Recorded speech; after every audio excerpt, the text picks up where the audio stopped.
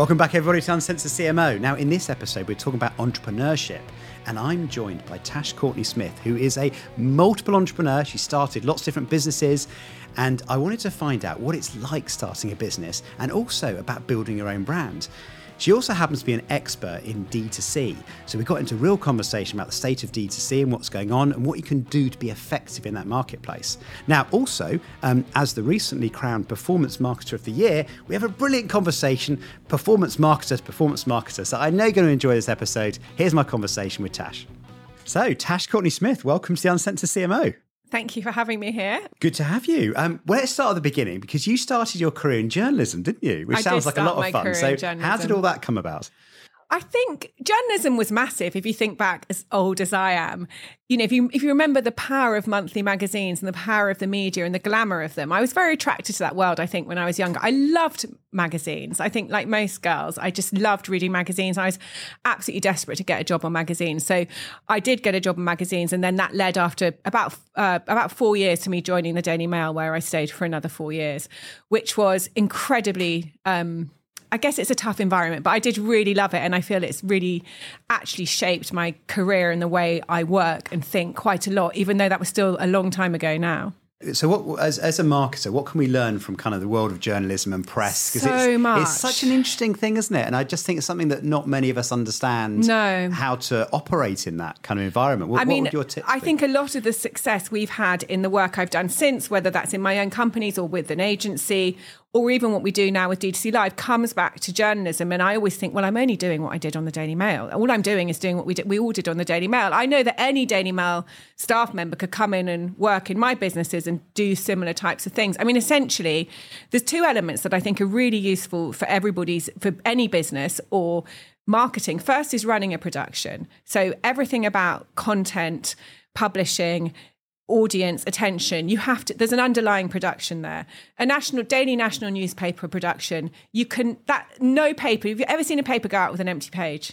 No. So the production never fails, okay? The balance of too much stuff to go out against getting the best stuff out against the production processes across all the national newspapers or any regularly printed publication is an incredible setup. And I still run productions now, and I always think, even if my production has its stressful moments, which it does, I think, God, this is nothing like the Daily Mail production. Like, I just need to man up and get on with it, because these people are running these daily productions of national newspapers and indeed television every single day. So the first thing is having a production and running a production, understanding, how much content you actually need to get through and get it through fast, and understand what fast content production looks like.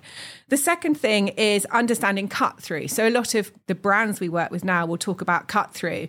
And it's just because they're so used to thinking in a brand world. So if you go on to any tabloid, okay, you essentially, in the Daily Mail, probably wouldn't call itself a tabloid, but probably is a tabloid.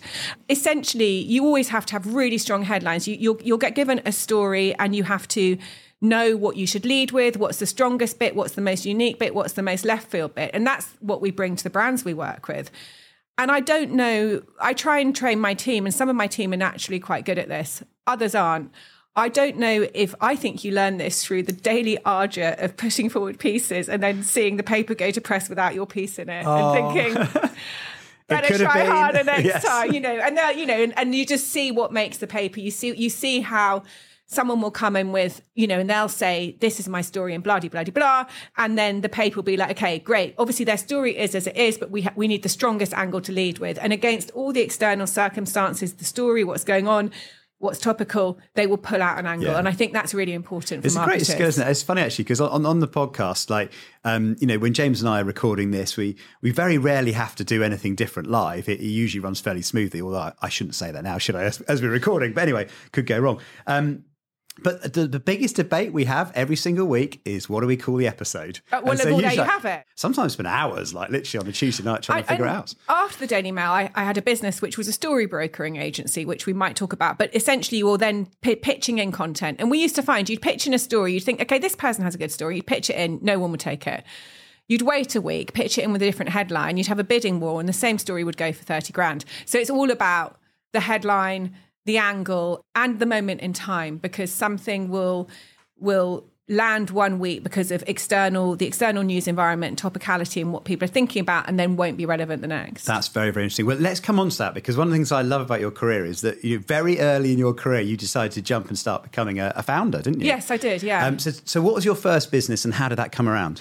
Well, my first business was a story brokering agency called Talk to the Press, which still exists today. Essentially, it did deals for your story. So you're a member of public, you want to tell your story, and then the reasons are very broad, ranging from what everyone will jump to, kiss and tell girls, through to charities, through to people who are caught up in the headlines. And that came about because I love journalism, but I realised I was not going to be able to stay at the Daily Mail and have children. So really it was about, okay, I don't want to leave this industry. I'm really into it, but I have to set up a more flexible way of working before I have children. Now, the media is very different now because of the law and things like that. But back then it was not a very forgiving environment. You would often always be sent, right, you're off here, you're off there, to all sorts of places across the UK, abroad.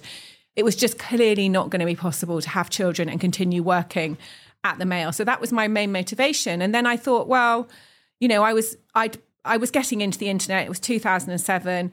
One of my struggles as a journalist was finding stories. I was absolutely hopeless at it, to be honest. I was very good. The Mail buys in a lot of stories, and I'd be sent to a lot of families in very tragic situations. So I was very good at dealing with people under press attention and managing their story, but I was not good at finding them. So I thought, well, what if I use this Google thing and set up a website and maybe someone will find me, and that will be one less story I have to find. In actual fact, this site went live with me as the face saying, do you need help dealing with press attention? I was the first one to set up a sort of story sourcing website. I did a lot of work on SEO, and from day one, that website delivered exclusive stories every single day. Wow, I hadn't really realised that layer existed, but it makes sense, because if you're a journalist and you're under pressure at a publication to get a story out there, you haven't got much time, have you? Whereas presumably you're providing the stories for the journalists to include. We could do a whole different episode on how the media works. But essentially, yes, journalists have no time.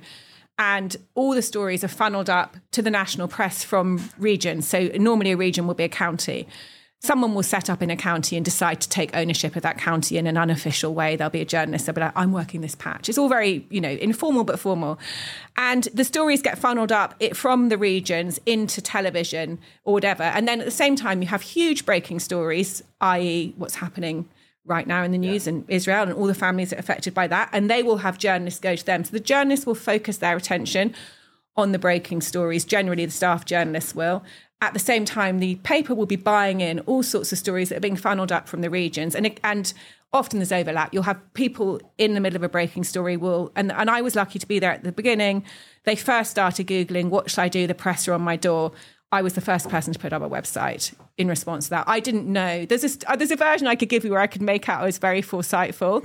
I was just very bad at finding stories, really. And I wanted to make it easy for people to find me. That's amazing. And it did turn out. So did it work the other way around as well? So if I something had happened to me and I wanted to kind of talk to the press, then you can also kind of matching the story to the press. Totally, you're packaging the story and getting a deal, but you're managing the story seller as such throughout. So the pricing is generally the daily tabloids, and the weekend tabloids will pay the most. But then you can also place the same story into magazines, television, and books. So really, the story seller needs a representative for that whole process if they want the most variety, the most money, and the most coverage. Otherwise, they're handling themselves. They'll do a deal with The Sun, and then they're all by themselves again. They're suddenly dealing with This Morning and all these television shows. The truth about the story selling industry is most people are only selling a story or having press on their doorstep because something terrible has happened to them. That is not a time you need to be learning how to also manage press, maintain control over your story, make sure your story goes through the best arc, whether that's value or reach or books or TV or whatever you want for it. So, and that was really the approach we took. Was I always used to be very aware, look, the only reason I'm meeting you is because someone's been murdered or whatever, typical stuff.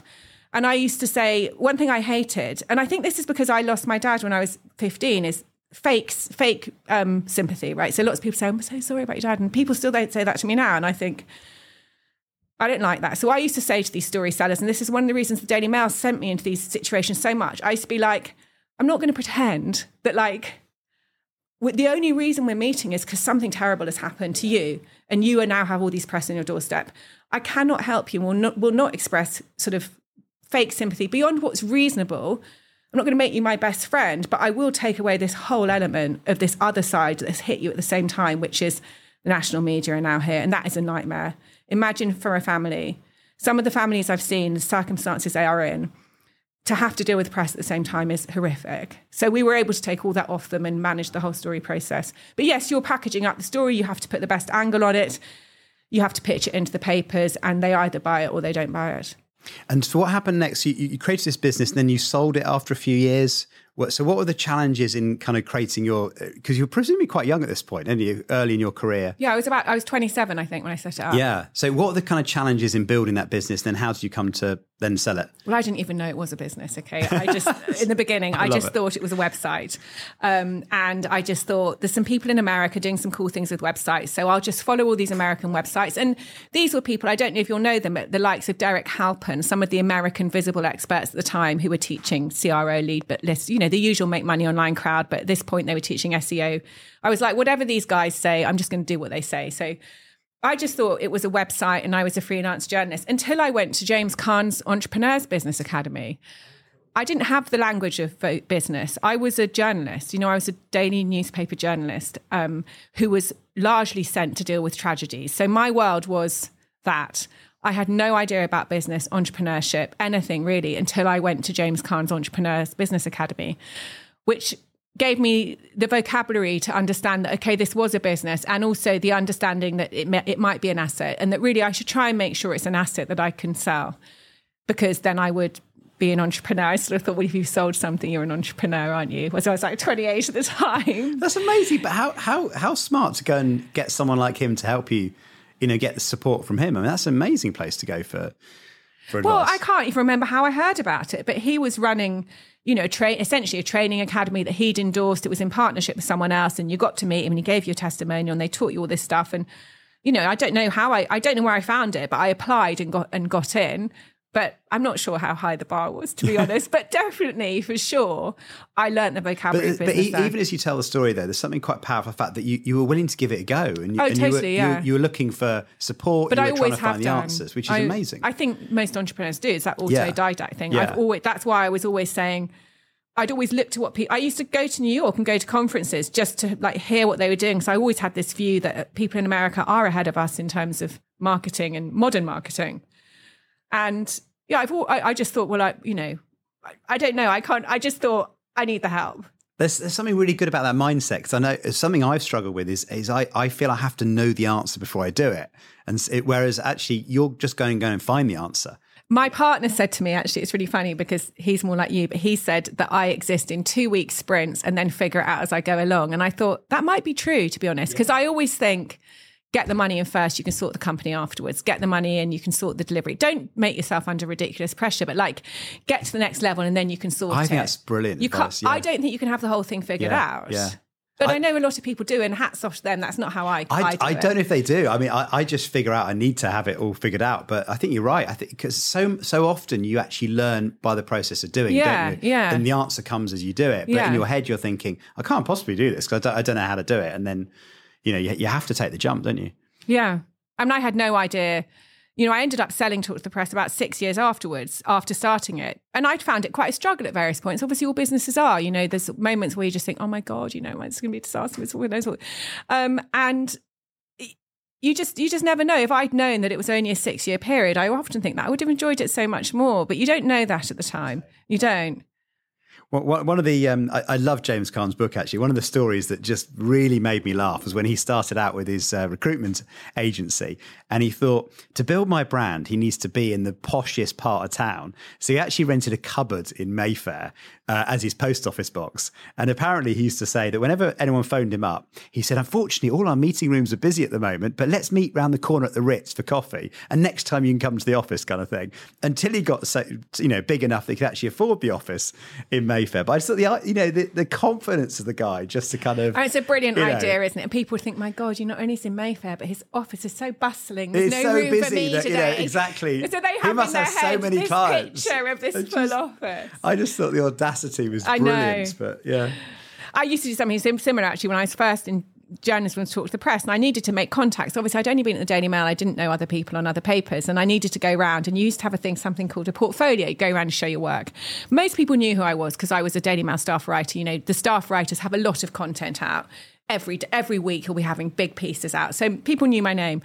But anyway, not everybody would see me because they're just busy. So then I used to do this thing. I'd say, hi, by the way, I'm in your building on Tuesday. So I thought I'd drop in while I'm there. I wasn't in the building at all. Oh, that's a classic. I've used that one yeah, before. And it always works, right? And then when you're in the building, like, right, who else is in this building? Who else am I going to see? I've even done the... Can I work from your reception for a couple of hours because I'm between meetings? Is it okay? Talk to the receptionist and go, can I just sit in the corner here?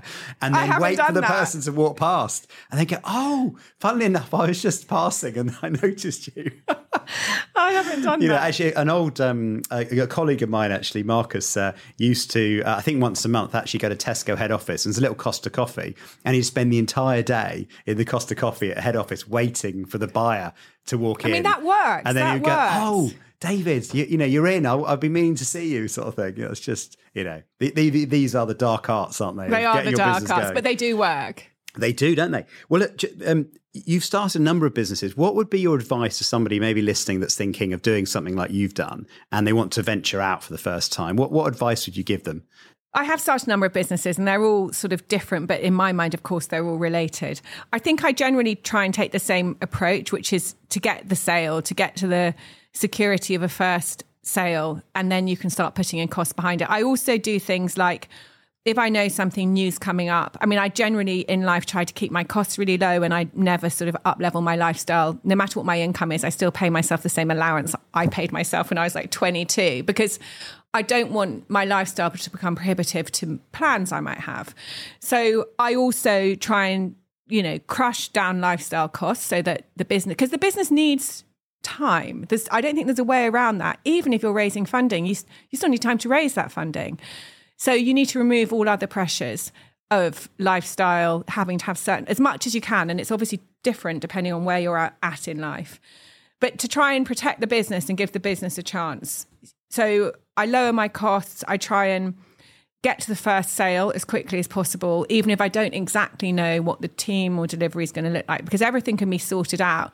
What's harder to sort out is when a business is just losing money or costing you a lot of money. That then becomes harder to sort out.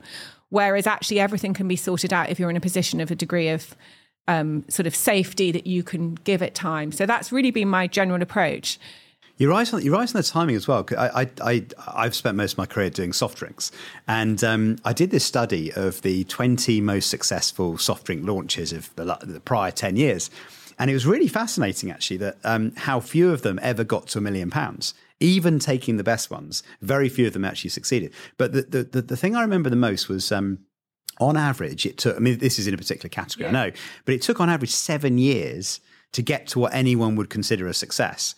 And what was interesting is everyone thought the brand was an overnight success. You take, I don't know, Monster was a particularly successful energy drink launched 15 years ago. Everyone was like, oh yeah, we saw it everywhere. But if you look at it, it was, actually that was probably one of the most successful ones. But if you look at Red Bull, you look at Fever Tree, that they spent quite a number of years under the radar. No one had heard of them, not making any money, doing all the hard yards. It can take a long time. I mean, even like this podcast is like, this is, I think we're into the 5th year now, we've done 4 years. And if you look at the numbers, it'd be like, little, up a little bit, woo, there it goes, sort of thing. But it took like 3 or 4 years. I mean, everything takes, I think that's right. And people should be prepared for that. I think that's absolutely to be expected. And, before we came on air, we were talking about things like venture capital funds and investment. I'm not even sure. Money obviously accelerates things, but it doesn't take out the need for time completely. It doesn't, even money doesn't necessarily create an overnight success. That's so true. Well, we also, weren't we? Because the other mistake I've made, and I think a lot of people do, is when you put your business plan together, you only look at the upside. I mean, I've been guilty of this so many times. Like literally go, well, if we win this customer, we'll win that customer. We'll launch this thing on top of that, and not that. And you kind of build these bricks up like this kind of the waterfall. I don't know why it's called a waterfall, because waterfall goes down. It should be the opposite. These go up. It should go up, right? An inverted waterfall, you know what I mean? Hockey stick, right? Yeah. And you just do that. And the couple of times where I've gone away and got funding and kind of launched a business, the same thing has happened exactly to me both times. I've lost about 30% of the business both times, right? One was due to a factory problem and the other one was due to a major customer pulling out at the last minute, right? So in both times in the first year, I've been massively down versus my projection of being massively up. And I think we just, maybe it's, I don't know whether it's a me thing, but I think we don't anticipate necessarily, you know, the challenges and the risks involved. And I think it'd be much better if we went in eyes wide open and said, let's assume we're going to have some challenges and let's pace ourselves and let's know that it's going to take a bit of time, put a more kind of conservative plan in place. I mean, I think challenges are inevitable, aren't they? Like there's always a challenge. So, you know, in all the business I've had, there's always been things go wrong.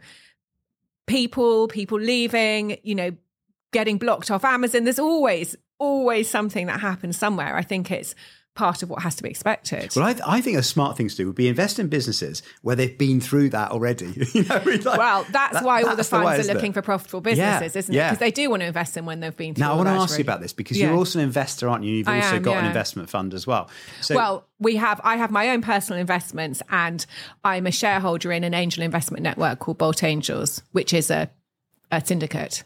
So how would, as you look at opportunities that are presented to you, what would you look for in a business to invest in it? So I think in my own personal investments that I look for outside of Bolt Angels, which invests in tech, so that's a bit different. It's a different space. I look like the funds do for sensible. Well, no, I don't know if funds do look for this. They are looking right now because they're under pressure, but they'll go back to looking for sort of other stuff. I look for sensible, profitable businesses with people who can operate the business really well. And the people have such capability that they protect the business so that they may have a big team around them right now because the business is going well. But in the event that something goes wrong, it can be scaled right back and that person can still operate it. So the value won't be lost completely and it can be rebuilt.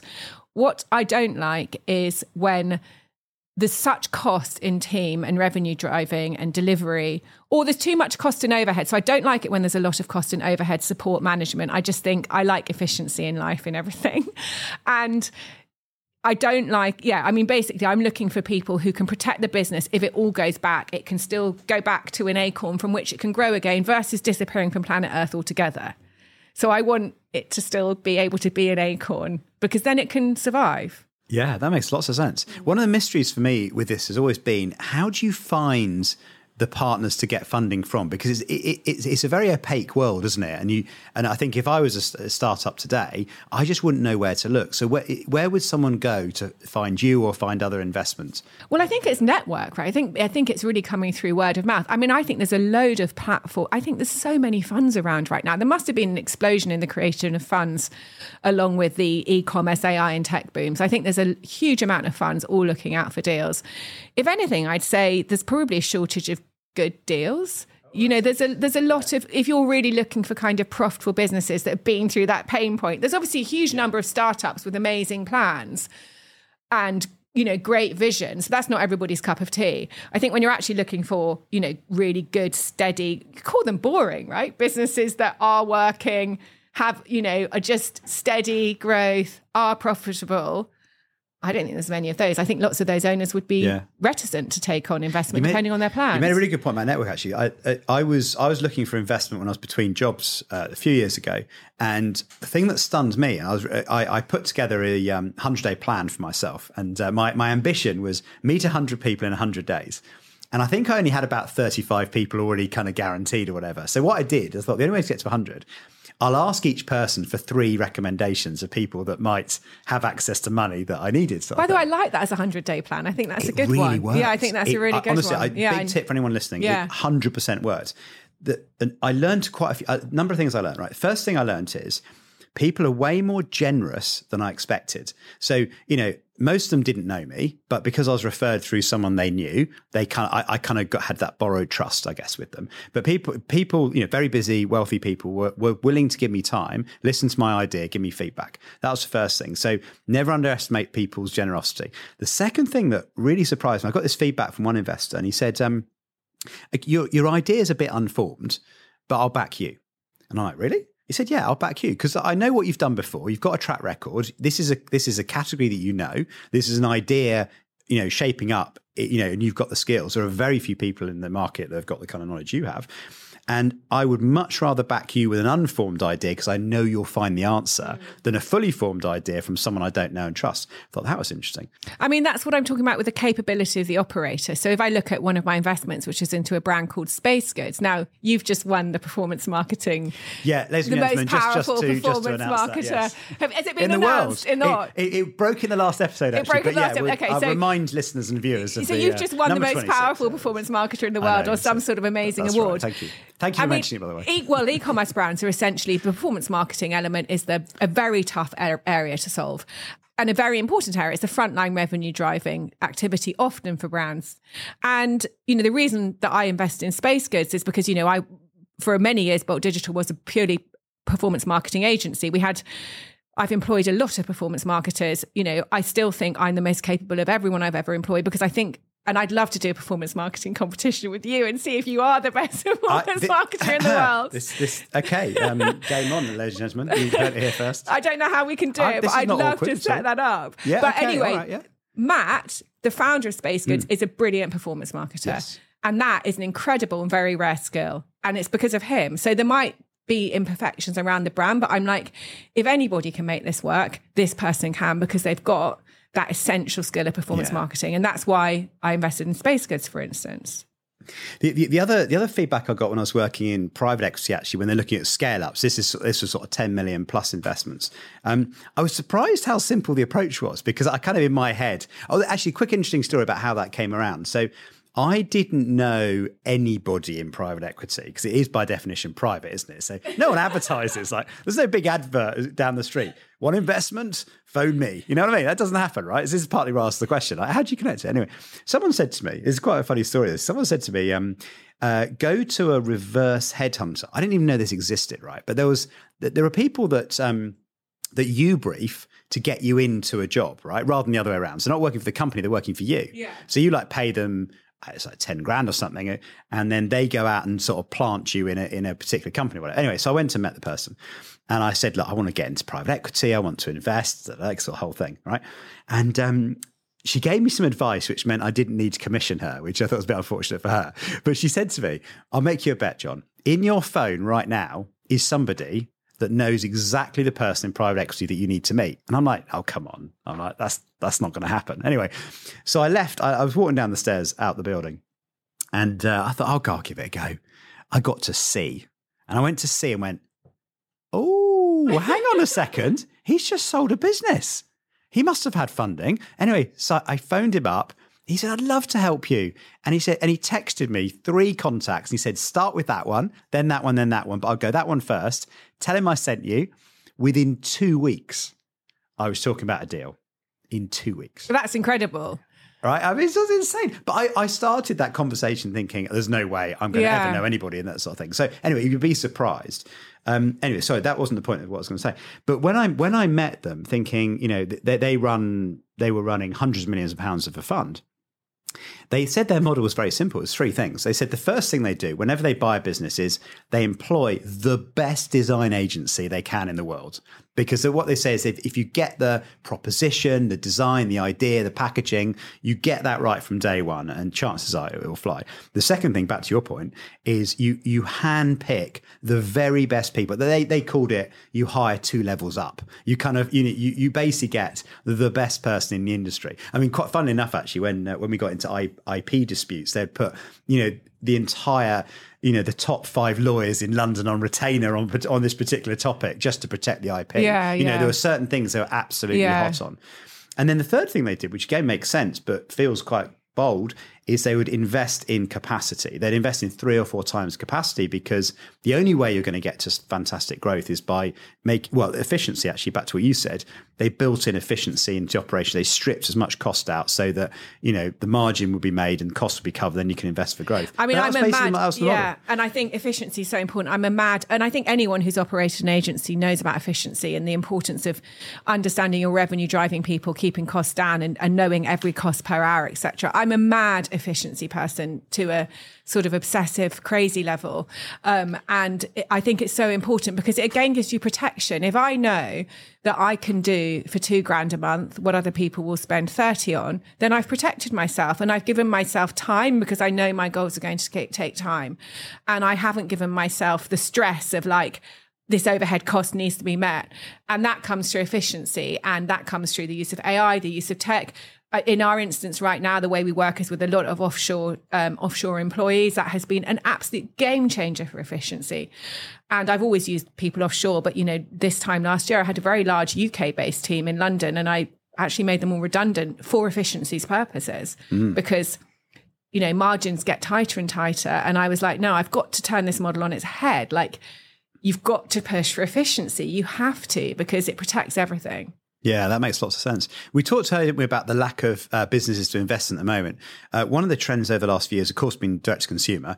And that's been a really challenging time, hasn't it? I mean, the amount of very high profile D2C businesses now that are worth nothing compared to just a year ago. Yeah. And there was a big COVID, the COVID obviously bounce that they got. And now that's reversed out, and the funding and all that kind of thing, and the overvaluations and the high gearing, all that's happened. You're an expert in this area. What's your sort of take on the D2C market and what's going on at the moment? It's a bit crazy. I have a set of businesses, and the main one is in the D2C market and has been since 2017. I used to think it was crazy at the time, right? People used to show up and be like, I'm a beauty tech brand. I used to think, hang on, you sell mascara and you use Shopify. Like, call me old fashioned, but I'm not sure that equals beauty tech. But I mean, people seem to be investing in this. Like, you've got this prestigious fund involved. And I was thinking, I think I am a bit of a crashing bore at times. So I was thinking, I'm very literal. So I was thinking, this is not beauty tech. This is just Shopify site. Like, come on, guys. So I think it's not just what's happened is, which people don't often talk about, is the democratization of product creation, which has meant the British consumer must be absolutely inundated with brands, options, possibilities. So there's all these forces, an opportunity, the direct-to-consumer opportunity came out because of a advertising arbitrage space between Facebook and the British public or any country's public. And that's cool, but then surprise, surprise, it gets more exciting. But at the same time, it gets more competitive. At the same time, you had this democratization of product creation. Anyone and their dog can create and launch a brand. And some people have done that exceptionally well. So you actually probably have more products in Britain than we've ever had before. I don't know if there's any studies on that, but I will guarantee that is the case. And then you have a cost of living crisis and the bubble bursts. My view on it is the direct consumer e-commerce channel is a really important channel and always will be. I am pleased to see some of this stuff go. I really am.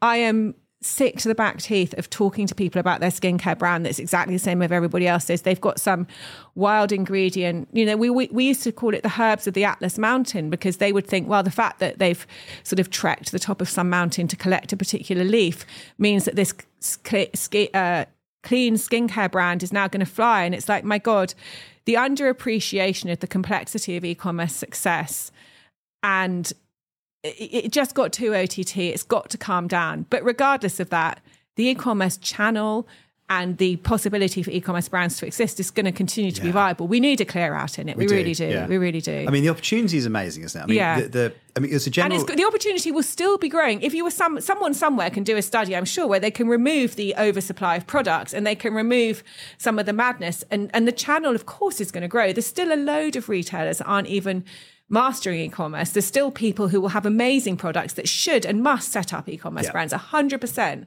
So I try and just focus on the quality, and we just try and, we've seen enough since 2017 to just say to people very bluntly, look, your unit economics aren't right. Clean beauty, seriously, you want to take that on as a category? And we're very blunt with all the brands that come to our workshops and our conferences. We do a big spreadsheet. We can tell them straight away they're going to be successful or not. And it's much better to tell someone your unit economics are off. This doesn't mean you should shut down now, but it means you are carrying a risk and you need to adjust all these metrics, and here's what you need to do. So at least they're empowered with the financial facts about their business. So as you're assessing them, you start with unit economics, right? So and we always have done in Bolt Digital, which is because of me and my co-founder, my partners, our background, where we'd both sold businesses. We always started not with unit economics, because that phrase is quite a new phrase. We started with what's the value? Are they trying to sell this business? Like, what are they trying to do? Are they trying to sell it? And do they have a hope in hell of actually selling it for what they think they're going to sell it? So and that really is unit economics. Yeah. So the whether it's profitable, I get that. How would you, given there are thousands, I guess probably hundreds of thousands of different products out there that anyone's launching on any kind of day, how do you cut through all that? I mean, it's partly about the brand. You mentioned those private equity companies who will look for the brand. It's partly about being able to create a kind of standout brand. It's partly about the category, managing to pinpoint a category. And I still see people do it, even now. Who was it when I was like, wow, that's good. You've properly gone into a category and you found a sub niche, and that's good. I'm impressed. So that's still possible to do.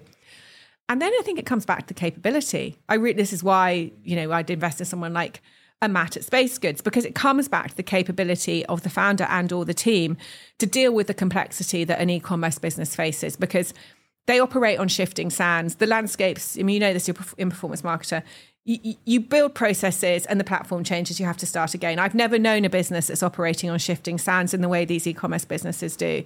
So you've got to have a team who are self-teachers, who will get out and learn stuff, who will just realize that any of these things, any of the SaaS, whatever, it can all be taught to themselves. They can teach it all to themselves, and they have that grit, because then I think they're in with a chance. That's the USP is we see so many brands, very famous, high street brands or brands that are sold in lots of boots types of brands.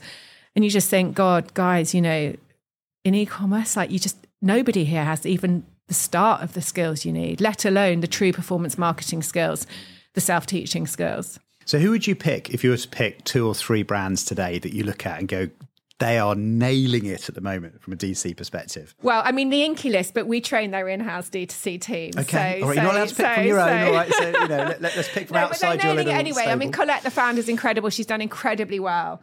Amazing at creating products. Well, we've got our conference in a few weeks. We always try and have the top brands. So speaking at our conference, we have Our Place, which is the cookery brand, which has Selena Gomez as their main ambassador, and Tails.com, the personalized dog food brand. They're both $100 million pound plus brands. They're both huge. When you talk to their team, I mean, it's full of capability. It's like a team full of performance marketers. And because I'm a performance marketer, I love teams like that. When you just like, my God, I'm in a room with 10 performance marketers. I love the fact that the episode after I win Performance Marketer of the Year, I end up with an actual performance marketer on the podcast. This is the irony of ironies, ladies and gentlemen. Anyway, but this is good for my health. This is great. Yeah, so you've actually created like a D2C live event, which is slightly ironic, of course, having a live event to talk about D2C.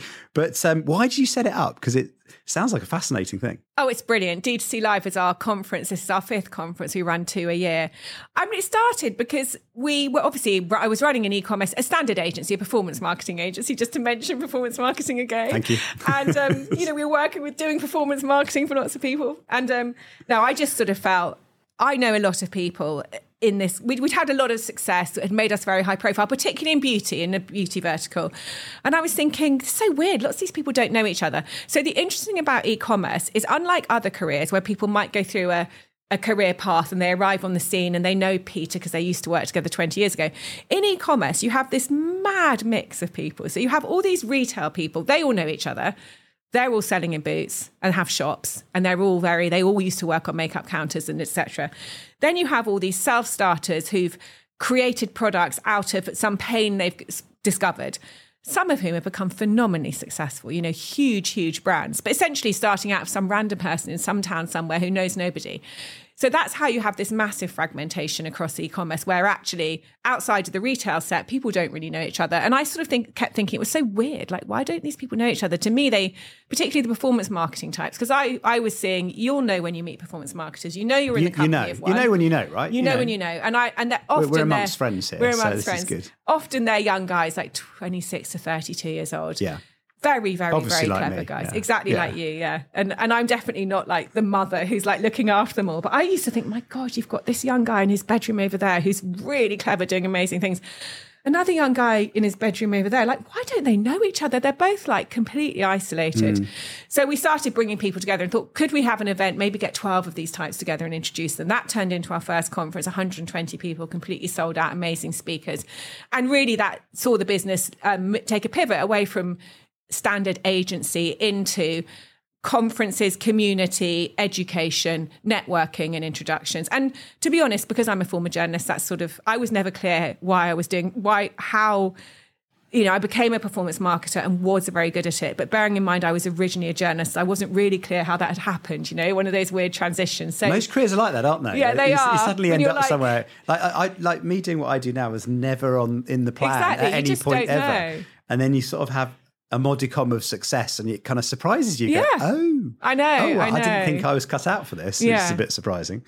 The weird one for me actually was I'm the opposite to you, right? Because I hated English at school and I was really bad at it. And I was, writing is like my least favourite thing. And now I've started writing for Marketing Week, doing columns. And it's like, and whenever I get an email from Russell, the editor, going, "Oh yeah, nice job on the column," it's one of those pinch me moments, because I'm like, oh, if only he knew that I find sitting down and writing something quite scary, You wouldn't believe it looking at my LinkedIn, actually, by the way, but it's something I find really hard, and I've had to almost teach myself. I think writing is really hard. It's not as easy as it looks, because it looks definitely not great when it's finished. Yeah. But, yeah. And talking of writing, I think I was a much better writer in the days where on the Daily Mail's production line, where you just sat down and had to start writing, than I am now. But I think it's also very hard to write in your own voice or to find your own voice, this cliched phrase of finding your own voice. And I'm someone who wrote for many years, but only ever in the voice of the Daily Mail, Grazia, Marie Claire, or putting into the voice of these mass publications. It's extremely hard to find your own voice, I think, particularly when you're used to hiding behind the voice of the Daily Mail. That's very hard to then know what you actually think. Actually, once someone on LinkedIn, a really good copywriter, was doing kind of personas and different kind of styles, and she picked me as a particular kind of style of writer. I was like, oh, that was interesting. Well, you're obviously a very good writer. What? Oh, yeah, but apparently so. Anyway, but not on the list of things I ever thought was going to happen. But talking about all this kind of stuff, the other thing that's interesting about your career is how you've also built a personal brand. Yeah. Was that were you intending for that to be the case rather than building the brands that you've owned 100%. And managed? I mean, was that a strategy for you? Yes, it was. So it comes back to 2007 and me going to these American conferences for Talk to the Press. Personal branding was a thing then. And also don't forget, I'd been at a newspaper where it was clear that people who were, we used to call it visible experts. And really they were on TV. They were on This Morning. They were sort of sex commentators, relationship commentators, Dr. Hillary, what's his name? Yeah. We used to call them the visible experts or the talking heads. So it was very clear, even in the traditional media, that there was a space for visible experts or talking heads. And that's obviously been rebranded personal branding. But yes, 100% it was a strategy. Firstly, I was flying to America. I went to a Gary Vaynerchuk conference. I did stuff with Derek Halpern. I was obsessed with the likes of Marie Forleo. This is way back in sort of 2007 to 2014. And it was clear that the Americans were embracing personal branding. And I knew it was important because I knew that being a visible expert and a talking head was important. And I knew that lots of people in the UK weren't really prepared to do it. So, I mean, I get compliments about my personal brand, including from you, but from my point of view, it's been very amazing. Chaotic. It's very impressive. It's been very chaotic. I did do the website comparison between yours and mine, I have to say. But that's an updated website, which is a bit OTT. But do check it out, ladies and gentlemen, I have to say. It's impressive. But it was, and with Talk to the Press, it particularly came a strategy because essentially I create a website and it's like, if you want to sell your story, we're the trusted people in this market. Obviously, people are suspicious of journalists. And I was a journalist, but I was like, well, there's no reason to be suspicious of me. To prove that, I put myself all over that website. We did videos, I was very much like photos everywhere, had photo shoots. In 2007, this was quite audacious. My former colleagues at the Mail, I'm sure, slagged me off a bit and thought I was getting a bit OTT. But it was imperative to me to get the trust. How else was I going to get story? First of all, I was worried about some of the ways the tabloids treated these story sellers, where they get the story once and the whole person's cast out. I did think there was a problem in the industry. But also, if you're a person under huge pressure and you're trying to make a decision fast, you just need to see a friendly face. And I thought, well, I can be that friendly face and live it. So my personal brand really came in to Talk to the Press back in 2007. And actually, just this week, somebody emailed me a huge story. If it came out, it'd be massive headline news. And I'm like, oh God, I haven't done story brokering for years. But that's the power of the personal brand, that out of the blue, I get an email from California, someone telling me, it's a kiss and tell essentially, somebody globally famous. And it's like, okay, firstly, I haven't done a kiss and tell story for years. But that's the power of the personal brand, because I was a trusted force. You know, there was we did a lot of good representation of a lot of people in extremely vulnerable situations, and sometimes they're still in touch. So the personal brand was 100% a choice at that point. Past that point, it just became increasingly normal. I wrote a book about personal branding in 2016, which again was nearly 10 years on from when I started. That's quite a long time ago, isn't it? Well, it was 10 years on from when I'd first used my personal brand. I wrote a book about personal branding, which again was only focused around the Americans. Gary Vaynerchuk by this point was huge. Grant Cardone, Marie Forleo, those types were. Seth Godin was one of the people I interviewed for the book. And it was just, and I kept thinking at any point it's got to hit the UK. I still don't think it's properly landed. I mean, your hats off to you for doing a podcast and ranking so well outside of rare people like you and Stephen Bartlett. I still think it's an underutilized asset in the UK. Yeah. And in all the brands we've worked with. There's something about the Brits, isn't it? We find it a bit uncomfortable. I find it awkward. uncomfortable. I find it uncomfortable. Now and everyone thinks you're just showing off or something. Yeah, I know. It's like, no. I literally, even now, after years of doing personal brand, I still feel paranoid posting on Instagram because I think my friends are going to be slagging me off and thinking I think I'm up myself. That's the issue, isn't it? Yeah, that's the issue. But the Americans don't feel that, right? They don't feel that. So they haven't got that complex. No, they just don't feel that, no. Well, I mean, some of them might do, but speaking very generally, no, they don't. So having met some of the, I guess, most influential people in business that you just name-checked there, what's the secret to their personal brand? How have they built it up? Volume. I think they've done volume and continuous improvement is what I think they've done. I mean, some of them are quite well off, so they can put resource into it. You take the likes of Grant Cardone, you know, who was, in our interview, hilarious, but incredibly, off the wall. You're doing an interview with someone, you're thinking, am I actually talking to someone who's a bit bonkers here? This is crazy. I mean, he's obviously put a lot of resource into it because he has the money. The rest, I think, have just done volume and consistency and continuous improvement. So iterating, see what works. Yeah, because I think there's no taking away from the time you have to do it at the coalface. And I wrote about this. So I had another bit before called The $1 Million Blog, which was about blogging to build a personal brand. That was a bestseller. In both books, every single person interviewed, it was 50% how to do it and 50% interviews with some pretty famous people. In both books, every single one of those people talked about the time at the coalface. I don't think there's any way to bypass it. I think it's that whole cliche of getting comfortable in your own skin, find your own voice. Still don't feel I'm there at all. People like you who've committed to podcasts for 4 years, I think you've done absolutely brilliantly. And I think it's very hard for people to do. It's hard to divert time away from your actual work to do your personal brand. It's hard to run a production. It's hard to find your voice. It's hard to feel okay about it and not think your friends are slagging you off. Yeah. All of that true. stuff. I find I have to almost override what I think people are thinking, if you know what I mean. You almost have to kind of And I'm sure some people are thinking that because Brits are cynical as well. They are. You know that some of them are thinking. You know exactly what they're thinking. Yeah, you know exactly the WhatsApp chats that are going. Exactly. You know exactly and what's I think in America, you can reassure yourself that probably isn't happening. But I think in the UK... Well, Americans tend to cheer that on, don't they? I think in the UK... We're a bit snide, but in America, they're give you a round of applause and go for it, man. Yeah, and I think, to be honest, it is happening. Brits are a bit snide. You're a bit I can imagine, your friends having dinner. Well, she's certainly doing a lot of videos. Exactly. Do you know my friend that starts with a C that was in my book that got me into private equity? Yeah. He moved to LA to start his next business, right? The only reason, he said, is because you go to LA and everyone wants you to be successful. Yeah. Everybody. And he just said, in the UK, they'll pick a hole in it. They'll be cynical. They'll talk it down. They'll talk behind your back. He said, LA, everyone wants you to be successful. And also, bear in mind, for me, a lot of my friends are journalists. We are journalists are so cynical. It's in the way the stories work. One of the funniest stories we all had to do all the time was what's wrong with, or why can't so-and-so find love? And it was always the story of, Kate Moss, right? Despite being the global supermodel, so perfect, a multimillionaire, why can't so-and-so find love? So I know that my friends are cynical as well. I have the evidence because I sat with them on a national newspaper for years. Now, you did tell me, talking about Gary Vee. Gary Vee's had some help, hasn't he? Gary Vee has had some help. Well, he's got I think he has a team of, at any one time, between 6 and 30 people on his brand. It's a team that's gone up and down over time. But, the main sort of creator or creative vision over the past 11 years has been a videographer called David Rock, also known as D-Rock.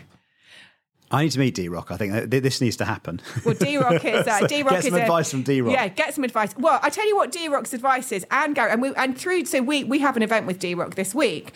He's coming to the UK. He's left VaynerMedia. He's looking at how he's going to build his personal brand, what work he's going to do and what he's going to do next, having been in VaynerMedia as kind of the head creative for Gary Vaynerchuk's personal brand for many, many years. We have learned so much about their production process and everything from the time we spent with D-Rock so far. And it is incredible in terms of, I would say, if I was to summarize what their advice is, first of all, is formats. So Gary Vaynerchuk has a lot of Gary V, Trash Talks, Daily V, Tea with Gary V. The number of formats they've actually tested and ditched is about 4 or 5 times the formats that we all know.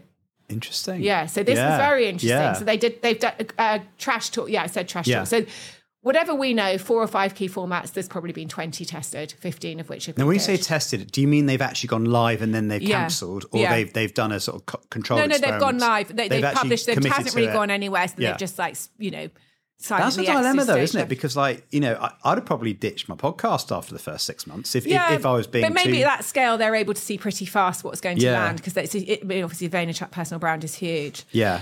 The next thing, their main advice and Gary Vaynerchuk gives this advice all the time, all across the internet, is just publish more formats, more repurposing, more.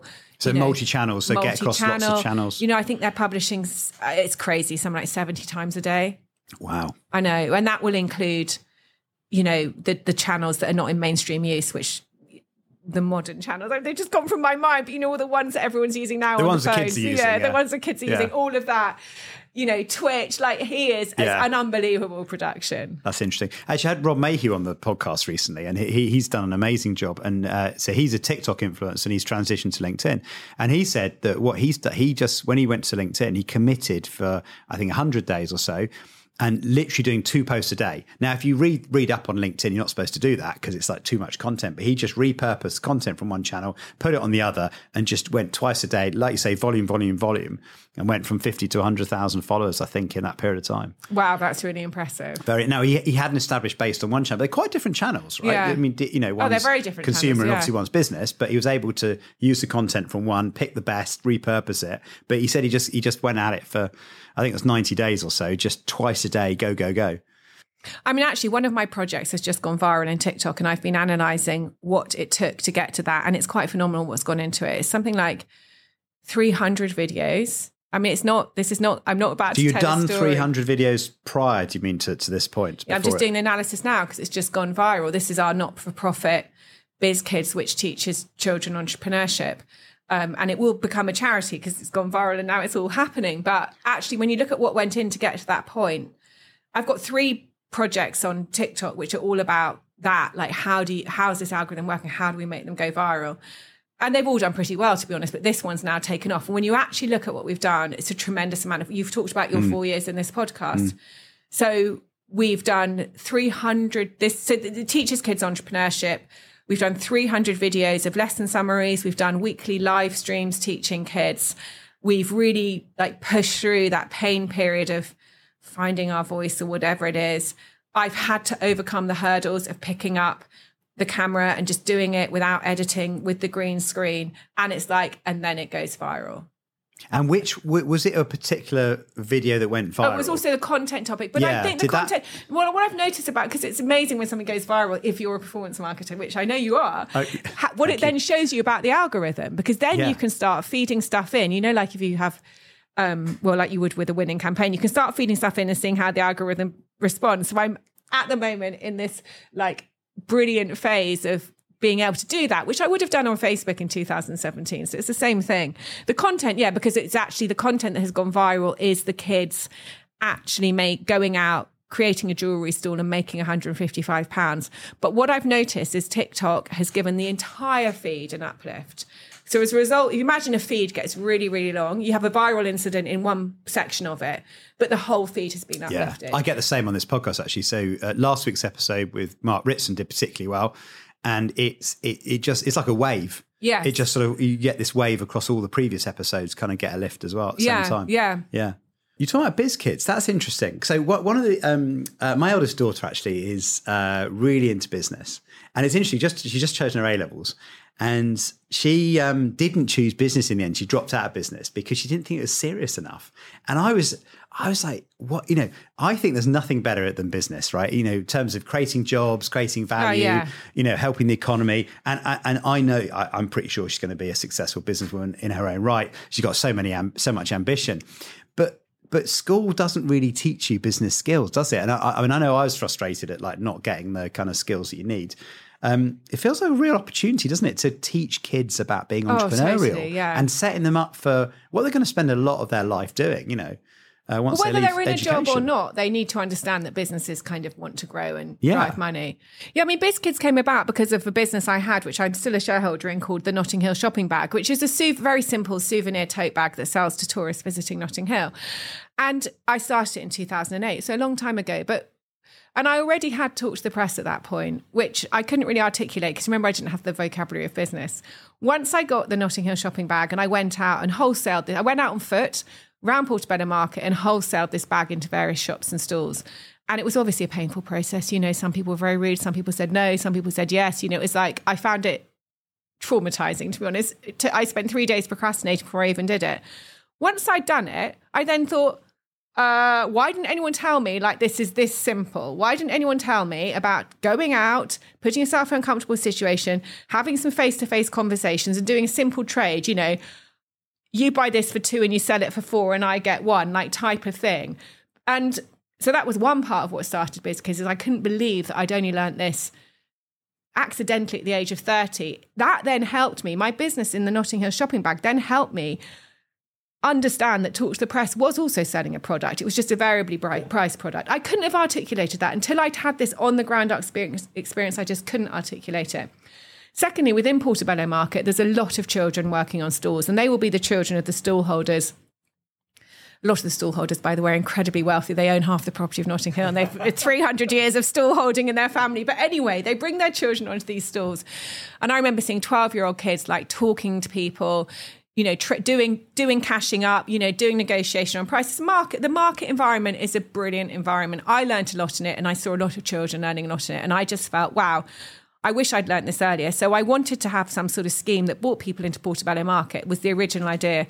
That didn't come to pass. But during lockdown, I taught my own kids entrepreneurship instead of the national curriculum. And then next thing I knew, within a few weeks, we had 300 children a day doing entrepreneurship. During lockdown for 7 weeks every single day. I taught it with my daughter, then 7, as my co-host. Really, I just needed someone to look after her. She had to stand next to me. Anyway, then we started it again this year. As the schools went, I always knew it was a great thing, but work life takes over, lockdown ends. You're like, my God, I can't just teach entrepreneurship. Like, I've got business to run. Anyway, this year we started it again because, some of the investments had done well. The way I was working had changed. And I was like, no, we put a lot of time into this. So Annie and I started presenting it again.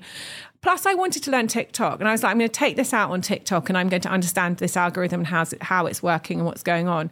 So we teach it every Monday at 4:30 as an after-school club. It's completely free.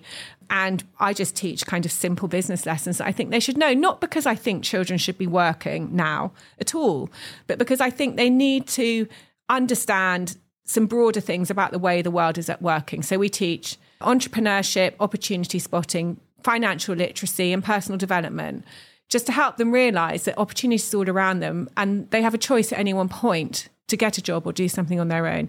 And even if they're in the job, they should be thinking about contributing positively to the company. And then that's just gone viral because the kids have started going out and selling stuff and made £155, which obviously is a huge amount of money when you're 10. That's a lot of money. Yeah. And that has led to dozens of kids coming forward on TikTok, all of whom are running businesses, 10-year-olds, 11-year-olds, loads of parents reaching out saying, we want our kids to learn this sort of thing. We've just been donated. I mean, it's going to have to become a charity, but we've just been donated 20 free kits to give to disadvantaged children. We have got messages, please, I want to earn some money. My family can't afford this. Parents saying, I'm a single mum, but I'd love my child to learn this. And that's just really happened in the past few weeks, that viral activity, which is great because the bracelet making business is a very simple one, like the lemonade stand, the eBay business, the bracelet making business, from which what I want to give kids is not to make them work as entrepreneurs when they're 10, but to help them have their first experience of making money, because that will stay with them for life. They will. They totally will. Standing on a stall and coming away with £155, an illegally set up stall in a park. It's amazing. And actually, then my daughter just started A-level maths, and she's just got permission from the teacher to do an after-school maths club for the junior school, the secondary school. And she was like, "Oh yeah, so I'm going to charge the parents £10 per child for an hour, and I'll get 12 kids." I'm like, "That's 120 quid for 1 hour. You just teaching what you've just been taught." I'm like, "That's genius!" Because she's really good at maths, and she's going to help the kids in their GCSE. I mean, when we were doing the stall, my daughter's like, "We've just made £40 in half an hour," and I was thinking, I think that's quite a lot of money, isn't it? Yeah. Like for anyone, like £40. Well, I know in my half daughter, an hour. because every time she says that, I said, "Well, when I was your age, I did a paper round for £5 a week." So just telling you a bit of inflation there. Just to finish on, what I know this is a question a lot of people ask, but if you were to give one bit of advice to someone else wanting to do what you're doing, what would it be? Keep your personal costs low. Don't get suckered into this. I like it. Don't get suckered into this world of having stuff and elevating your household or personal costs, because as soon as you do, you block your own ability to create and your ability to achieve what some of your goals are. And my experience has been, I've never been that into stuff anyway, particularly, but my experience has been is it definitely doesn't bring happiness. And I see people all around me having to keep up with private school fees, lifestyles, and, all this stuff that they've put on themselves. They didn't have to do. And if you do that, then your business, to some extent, is skewed by the owner's sort of needs. So my recommendation would be is that, and I know I sound very boring, none of this stuff brings happiness at all. What brings happiness is seeing your dreams come to light in one way or another, or feeling as though you're working towards something you care about. So don't block your ability to work towards what you care about with a load of stuff that is stupid, like, oh, my kid's at this school, oh, we've got this car, we have these holidays, oh, I bought these clothes, we've got this, we've got that. Throughout my life, I've really only ever tried to spend money outside of like just a small allowance on things that I know will deliver return. So you can renovate your property, right? Because that's gonna bring something and add value. But try and think of your life like that, and don't allow your money to just roll into things that are no value, because you might be able to show off to your friends for 2 minutes, but you won't feel happy. You won't get what you're looking for. So that would be my main piece of advice. That's brilliant advice. I think if I look back at the pivot points where I've thought about doing my own thing, and I've looked at my overheads and went, "Whew, I've got to cover that much," and it's very often it blocks it. It's very often the reason I haven't. Or when I have done it and it's been really stressful because I've been making a lot less money, and I realise I can't cover my costs. And then that can then lead to decisions the wrong decisions you make in the wrong your business. decision because you're not making the right business decision. You're making how do I get through the next month? And I think exactly. And I think the next thing is, if you keep your costs low, then you can make decisions that are about the business, not about you. And I think that's also important to be able to do. The business is an independent entity, particularly when it's employing people. It's not about you once it's employing people. And you want to be able to get a balance where you win and everyone wins. But it's not just about you once you've got people who are looking to you to help them pay their rent or whatever. Well, that's a brilliant place to end. Tash, thank you so much for sharing all of that. Thank you for having me. It's been brilliant. And I love the chat, performance marketer to performance marketer. It's been brilliant. I can't wait for this to play out. Thank you. Thank you for having me. Thank you for listening and watching to Uncensored CMO. I hope you enjoyed the episode. Now, if you never want to miss an episode again, please do hit the subscribe button wherever you get your podcasts. If you want to follow me, I'm over on LinkedIn @John Evans or on Twitter @The Uncensored CMO. See you next time.